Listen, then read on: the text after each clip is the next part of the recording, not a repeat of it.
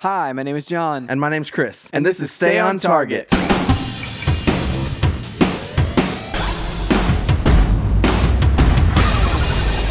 Hey everybody, welcome to Stay on Target. We are your hosts. You can find us online at stayontargetpodcast.com. That's right, John. This week we are talking about Barbenheimer. The Barbenheimer. Yeah, Barbie and Oppenheimer came out the same day, and they're doing really well. So we'll talk about that. Did you do the Barbenheimer, or did you see them separately?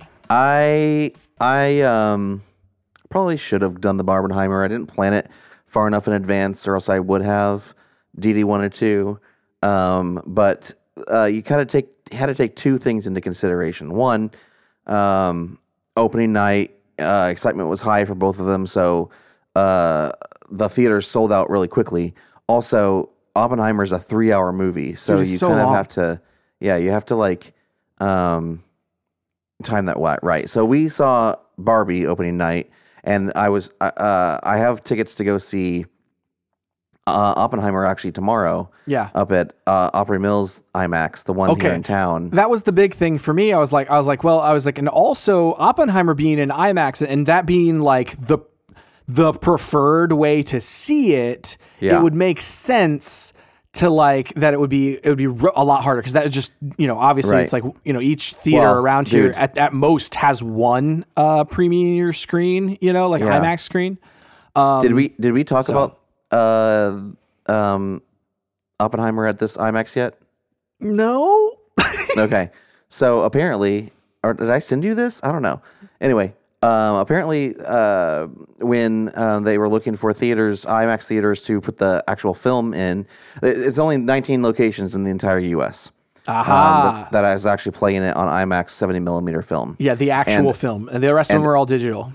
Right. And our IMAX here in town at Opry Mills couldn't play film anymore because it had fallen into basically disrepair, and the cooling system wasn't working right in the film room. Oh, and there's some other things they had to upgrade because and it would just melt. So that's why they haven't played film in there since I think the movie before Tenet. What was before Tenet? Interstellar. Dunkirk. Oh, Dunkirk. Yeah. Okay, I do. Yeah.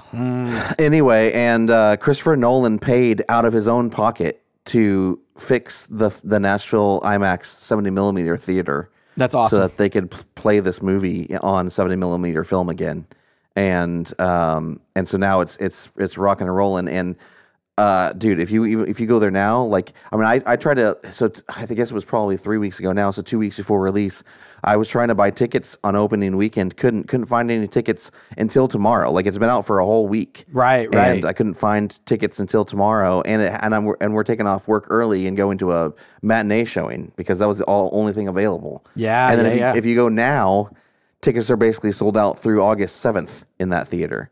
So, that's wild because, you have a really limited time frame a lot of times to have a movie in an IMAX specifically because what was it Mission Impossible Dead Reckoning Part 1 was in there for a week. Yeah, this kicked it out, and Tom Cruise wasn't happy, but Tom Cruise also wasn't selling out that theater. Well, and he also didn't pay for the projector.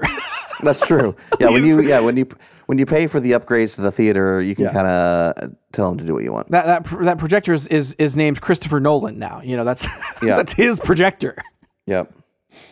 Yeah. I mean, and that's that's one of those things. It's just contracts that existed in the first place. And obviously, Dead Reckoning got delayed a couple times.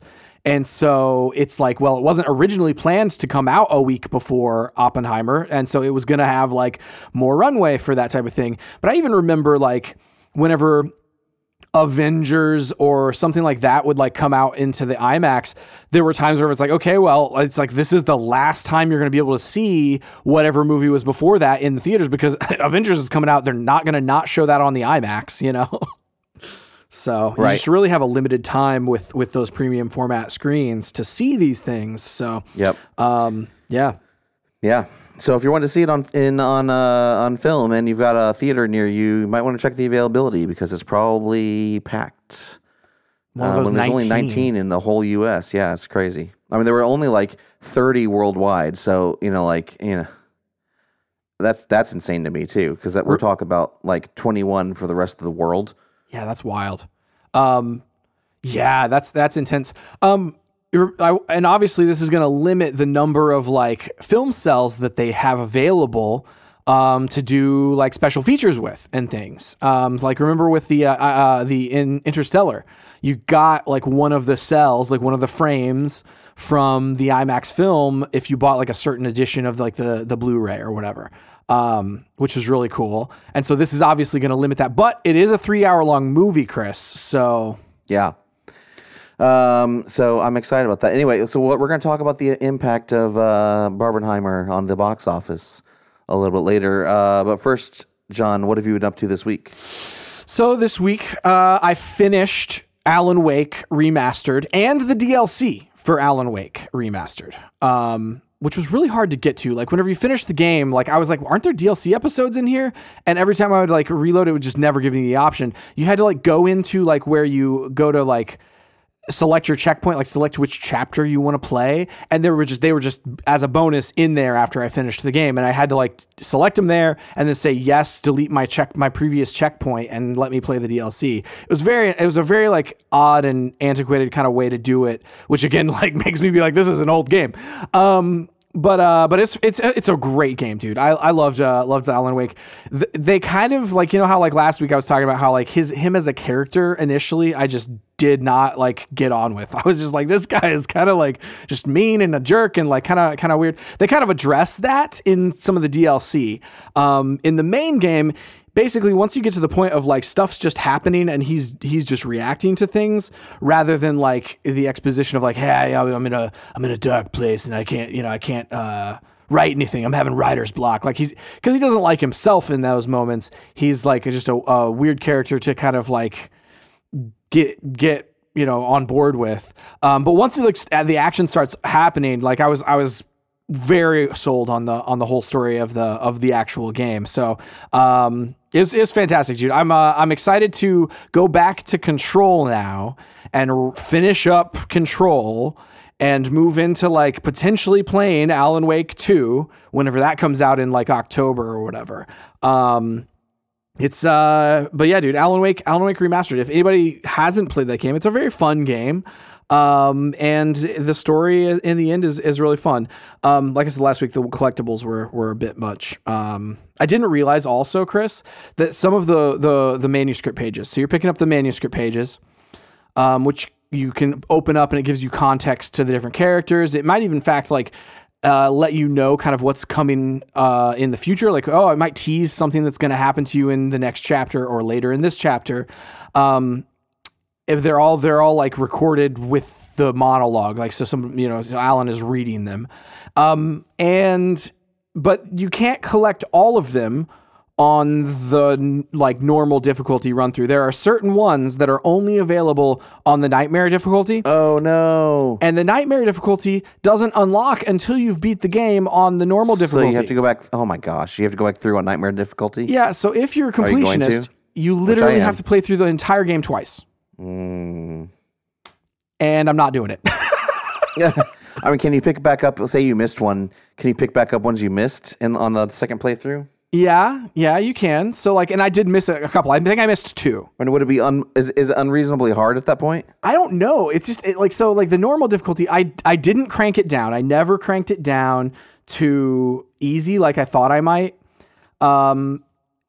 Because like I was like, I like the gameplay. The gameplay is fun. There were a few times where I was just like, it's a lot of the same thing. Like where you shine the flashlight at the enemy till their like basically their shield goes away. They're like the darkness goes away, and then you blast them, right?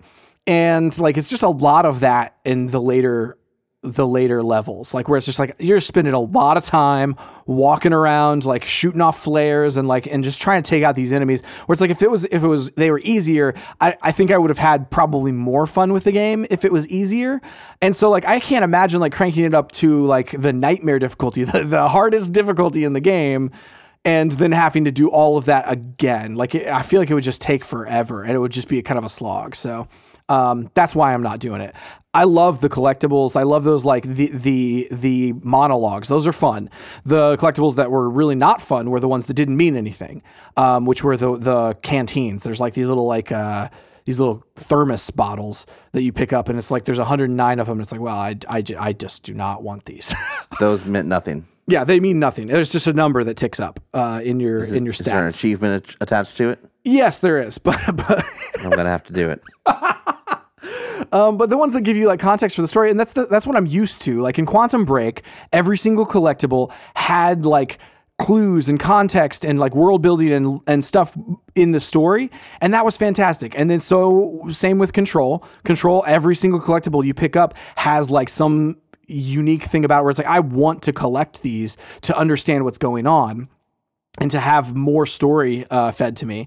And so like this one not having that is just kind of like, well, at least they learned for their future games that not to just make a collectathon situation.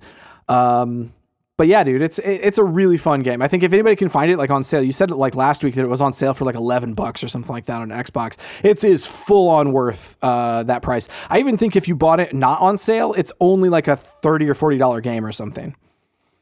Nice. Which is fantastic. It's a really good game. It was a quick playthrough as well. Like, I mean, it wasn't, each chapter kind of took like an hour and a half. So that's why I was able to kind of chip through it in a couple weeks here. Is like, oh, let me just sit down at night for an hour and play this game, play one of these chapters. And it was really fun. It's awesome. What have you been up to this week, Chris? Honestly, not much. The Barbie movie for sure. And, I haven't really done a ton. Other than that, played some new Call of Duty. There's ranked mode is out on Warzone, so I've really. How is the ranked mode? This is one of the modes that I thought they should have done a long time ago. Yeah, I mean it's interesting because it actually like I think it does a better job of like pitting you against players that are like more your speed, like in terms of skill level. It is really interesting though. It is.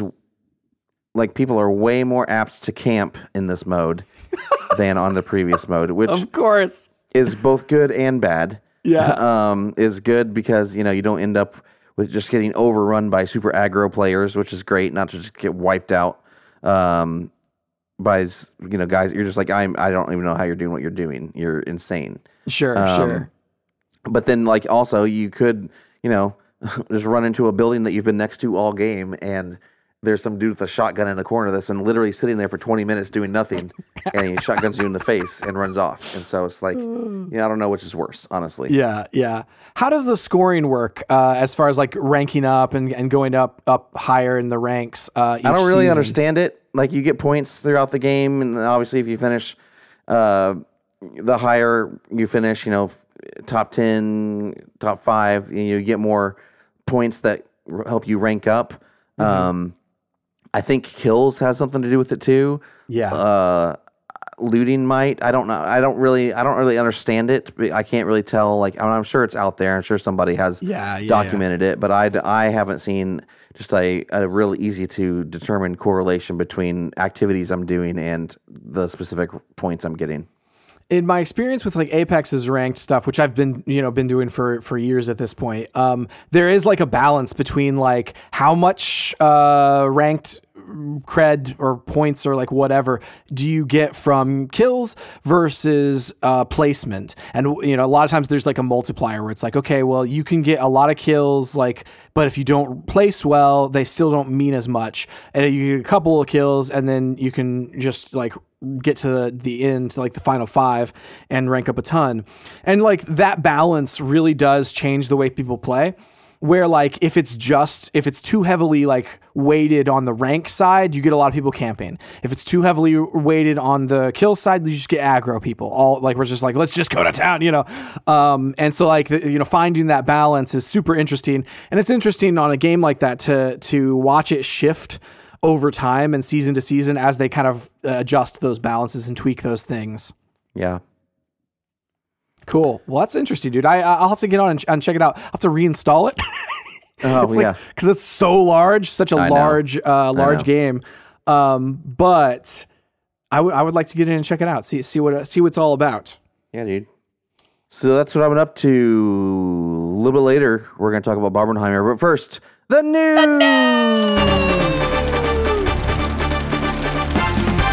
All right, John, I just have a couple of news items. So the first thing I wanted to talk about, the PS5 has hit 40 million units, tracking slightly behind PS4. So this is an article from IGN, written by Wesley and Poole. PlayStation 5 has hit an impressive sales milestone, although the console is currently tracking slightly behind the PlayStation 4.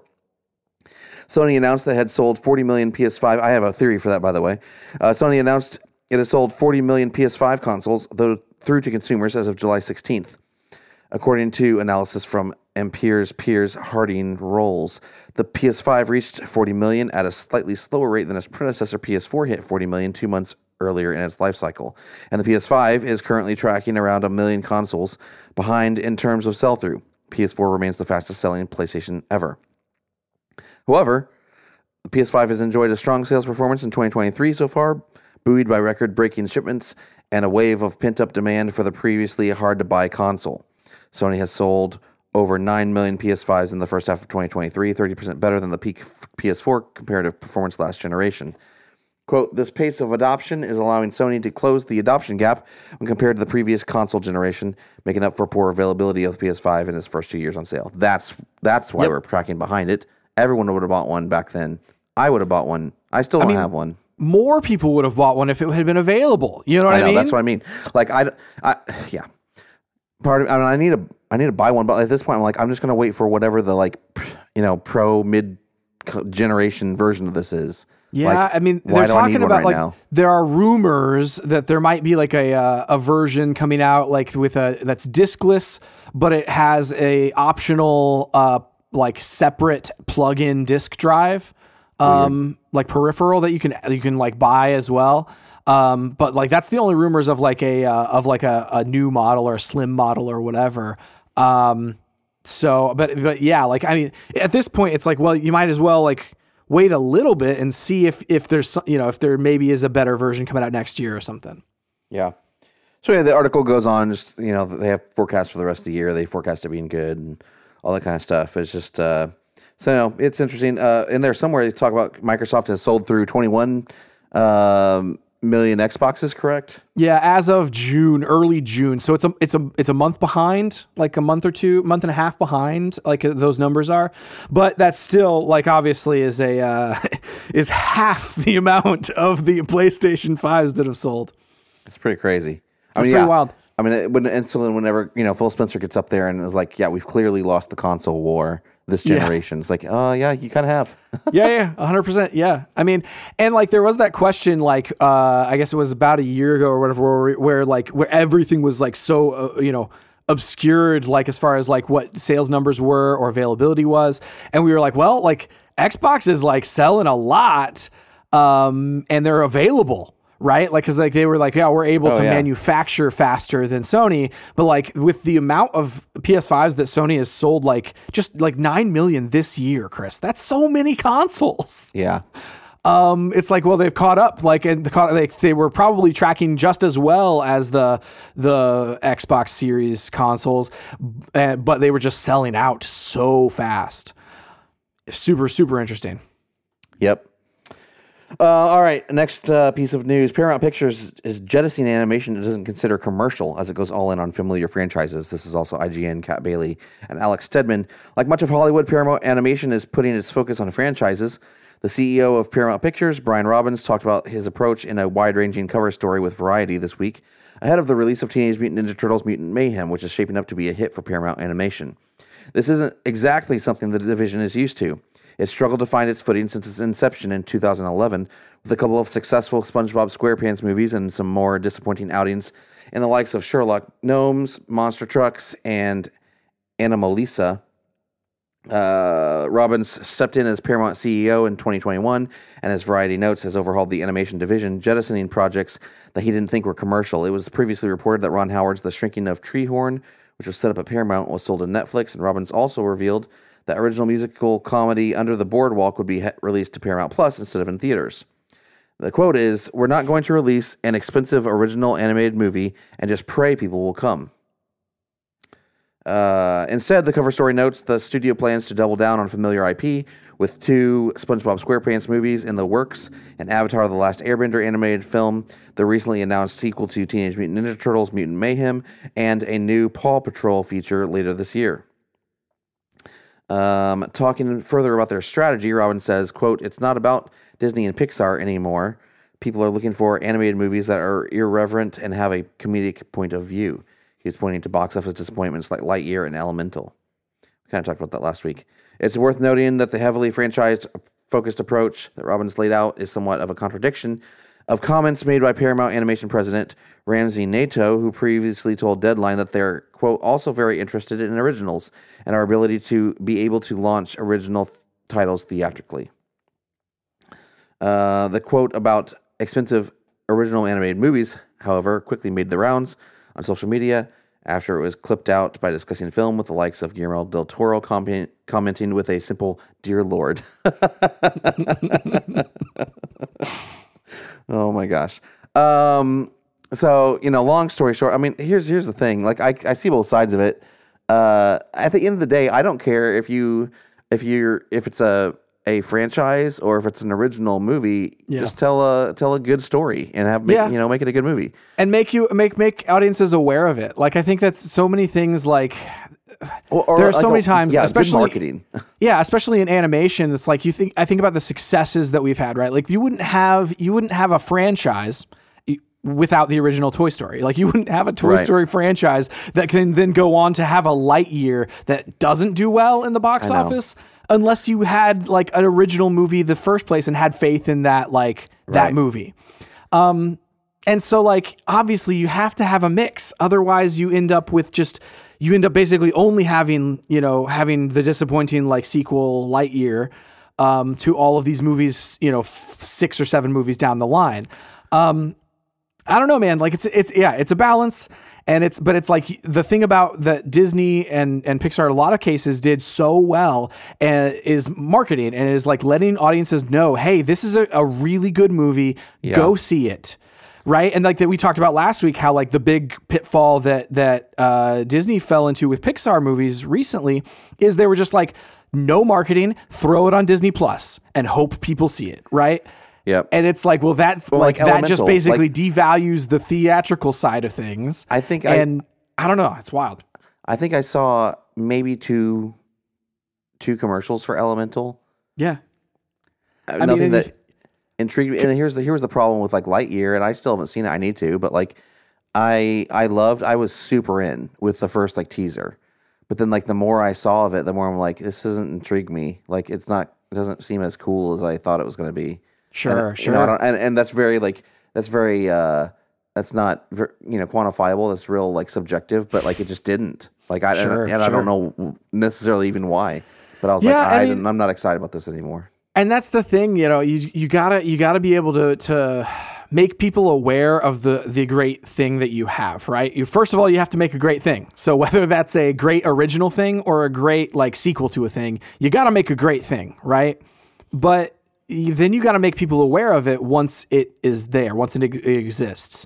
Because if you have an amazing original, or even an amazing, like, especially like you talk about with like Lightyear or whatever, like you have an amazing sequel to something and nobody knows about it, or you don't market it well, and it people don't like the look of it whenever the marketing comes out or whatever, it ends up being a failure monetarily. So it's like, well, just because you decide, oh, well, we're never doing original IP again, well, that doesn't mean you're just going to be successful. Yeah, that's so stupid.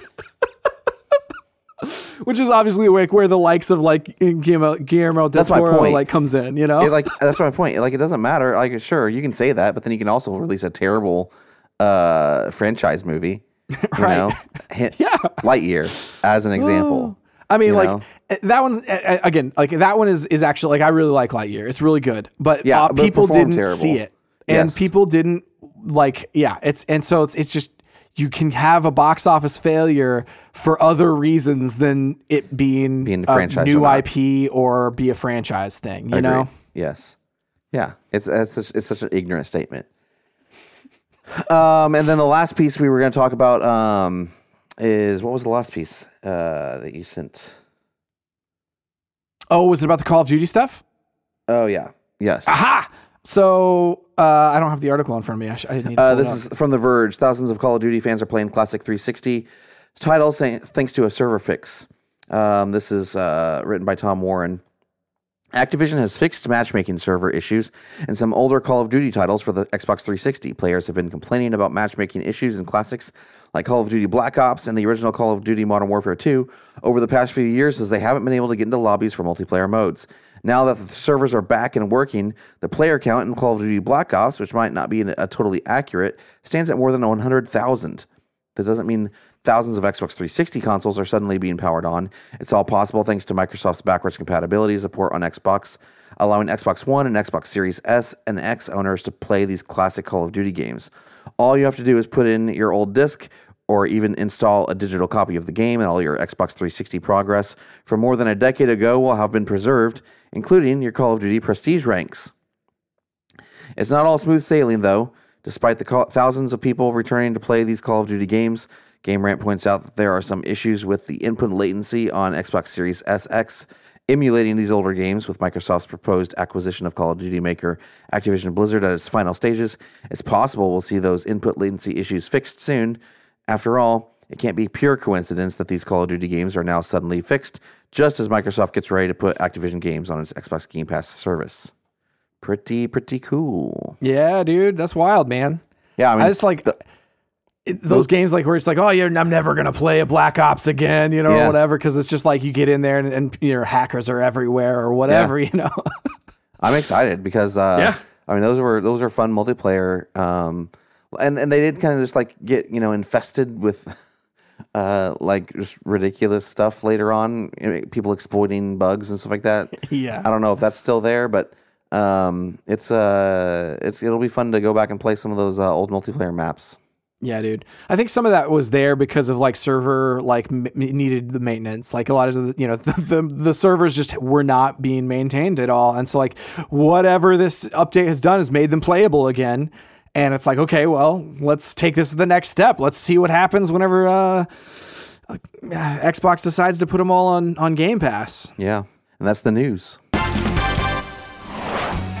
All right, John, we're going to talk about Barbenheimer. All right, so this is an article from IGN written by Adele Anchors Range. Barbie breaks Warner Brothers box office records, surpassing The Dark Knight and Aquaman. I don't know how Aquaman is the thing with a record, but okay. Barbie has continued to smash box office numbers for Warner Brothers by taking $52 million in the U.S. and Canada over 2 consecutive weekdays, beating records previously held by The Dark Knight and Aquaman. As reported by Deadline, Barbie brought in a record-breaking Monday and Tuesday box office haul for the studio, earning $26.1 million and $26 million in the U.S. and Canada on those days, respectively. Ticket sales for Greta Gerwig's pink-hued romp have also crossed over $200 million at the domestic box office after 5 days.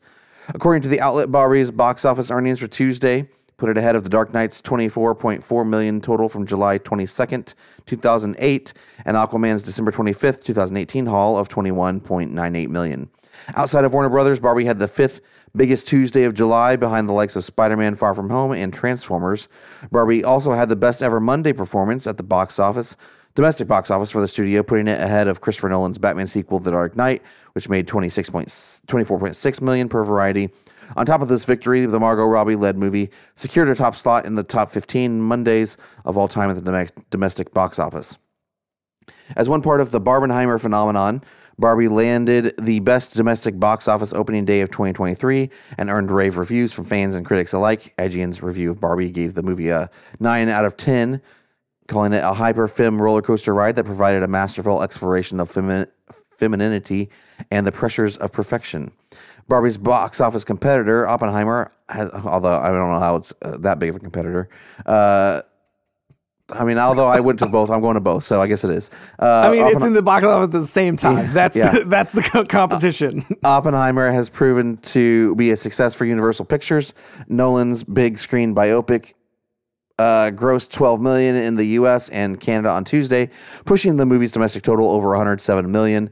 IGN's 10 out of 10 review of Oppenheimer dubbed it Nolan's most abstract yet most exacting work. And both movies are in the 90s on Rotten Tomatoes for critics and audience scores. So I think there's multiple things here. One, it's just exciting to like. This year has been great for movies, and I like honestly like it just So feels many. like so many movies and so many great movies. And there's a bummer like there's a but coming here in a second, but like we finally it feels like this is the after all the like production pauses and everything that happens during 2020 and 2021. Like we're finally kind of getting back on track with like studios having full slates and big blockbusters throughout the whole year. I mean, I can't even think of. We went through kind of like at the beginning of the year the movies that were coming in, and we were just like, yeah, this is gonna be great. But like, it's cool that these movies are here and they actually are turning out great. Yeah, definitely. I mean, there's like the summer movie kind of season here is like there's so many that it's just too many for I think that a lot of people to see, which is what I think like movies like Indiana Jones, Dial of Destiny like suffer from, because it's just like there are like simultaneously there are so many great movies that are out that like whatever the lowest on that list is that you may have gone to see, like if there weren't as many good movies, the volume of good movies was lower, like you might have gone to see that movie like as you're, oh yeah, I'm definitely going to go see Dial of Destiny. But if every weekend is like something different, and it's all like stacked, the bottom of that like list of good movies that you really want to see are going to fall off. You know what I mean? And so like you're totally going to have like movies that might normally or might have like last year, if they had come out like last year, they might have performed very well. You're going to have, those movies perform pretty badly in some cases. Yeah, I mean with Indiana Jones specifically, like this is my take on it. Like the early press on it was not good. Like coming out of Cannes. That's right. We talked about that. Yeah. Although but then like when it finally got out, I mean, if you look up the Rotten Tomatoes score, I think the Rotten Tomatoes score is in the 70s now, and the audience score was freaking great. Like, and so I loved it. And so like, oh man, like that, that kind of stuff hurts a movie. 'Cause like what you do is, what you're describing when there's a lot, okay, what you need is people to go see the movie, tell their friends, oh no, this is actually a good movie, then they go see it. But like if then the next weekend Barbie comes out or Oppenheimer comes out, and it's like, right, well then they're obviously gonna go see that instead. I don't know. Like so with Indiana Jones specifically, I'm like, it hurt it that they took it to Cannes. And I know that was a move for Harrison Ford, and they wanted to honor him. But still, like, you think about that audience and that crowd, like that's not a movie that's gonna go over well. You don't ever expect it to, It's I don't even know if the first one would have back in the day when you released it. You know what I mean? Sure. So like, I don't know. It's just how do you set this thing up better, knowing that you've actually got a good movie on your hands? Yeah. I don't know. I mean, yeah, and that's the thing. Like the story of that movie, like whenever they kind of came out, and it's like, oh yeah, like the people, lots of people like it. Where it's like even like Spielberg, I saw it, and he was like, I thought only I could make one of these, a good one of these, basically is what he said. And it's like, okay, well that's positive. But then you get to the film festival, and it's like, people aren't as into it. Yeah. And then it comes out, and then now I'm like, it's slowly hearing like, oh yeah, no, it's actually good. Like it's real good. Yeah. And so like, it's just like, but the damage is already done. Like the people who actually do go see it finally, will love it and like it. And it'll be like, oh man, why is this so underrated? Or why was this not like more top of the mind? But it's just because you got such a packed year. You got such a packed like few months here, Right. But overall, like again, like so, I told you there was a but coming. The bummer part about this year is also like the fact that we have now paused production on basically everything in Hollywood now because of the strikes. And I'm not making a judgment call on the strikes. I think they have a lot of legitimate points. Yeah, especially about AI and the way that the movie studios are wanting them to, sign their likeness away to them for use in perpetuity for any project, like that kind of stuff's ridiculous. Yeah, that stuff's ridiculous. Yeah, so I'm not saying that they're wrong. I'm just like making an observation on the situation where it's like, man, we just are now getting the box office like back to like where we have movies coming out at a regular pace, and then this happens, and like you look at like Stranger Things is now delayed to like 2025, and it's like, oh my gosh, this is not good. And it's like, it's one of those things where it's like, there is going to be a threshold where it's like, okay, well, obviously we've paused like production on things. So it's already like, there's already delays happening of releases. Right.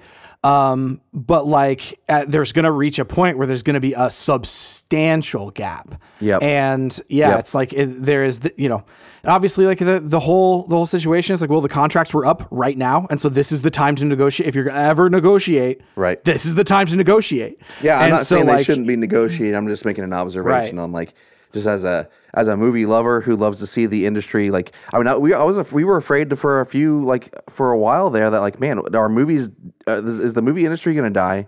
Like, is this whole thing going to like move to streaming only, and like, because the theaters are going to go under, and, like there was legitimate concern, on that. And, it's just nice, and fun to see it, ripping and roaring again, pumping out hits, people going to movies and making good ones. And, because I think about think about some of the movies we reviewed. Like, I mean, things like Scoob, they were good, but it's not as good as like, Spider-Man Across the Spider-Verse, or probably Teenage Mutant Ninja Turtles, Turtle Mayhem or whatever it's called. Dude, that's getting great reviews. I'm so excited about that one. I'm excited about that too. So, it's just like, crap.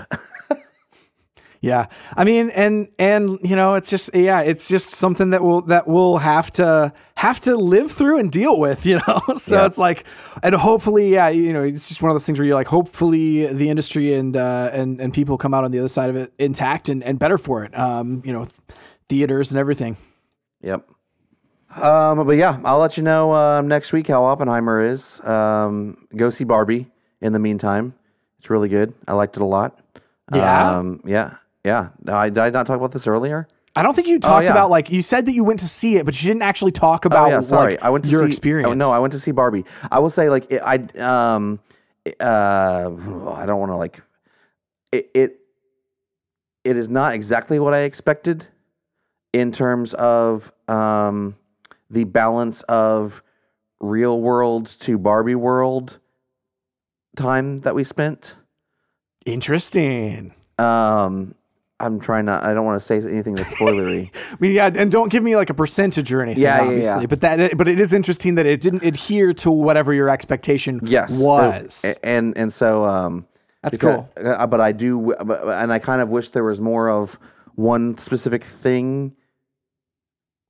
But we can talk about that later.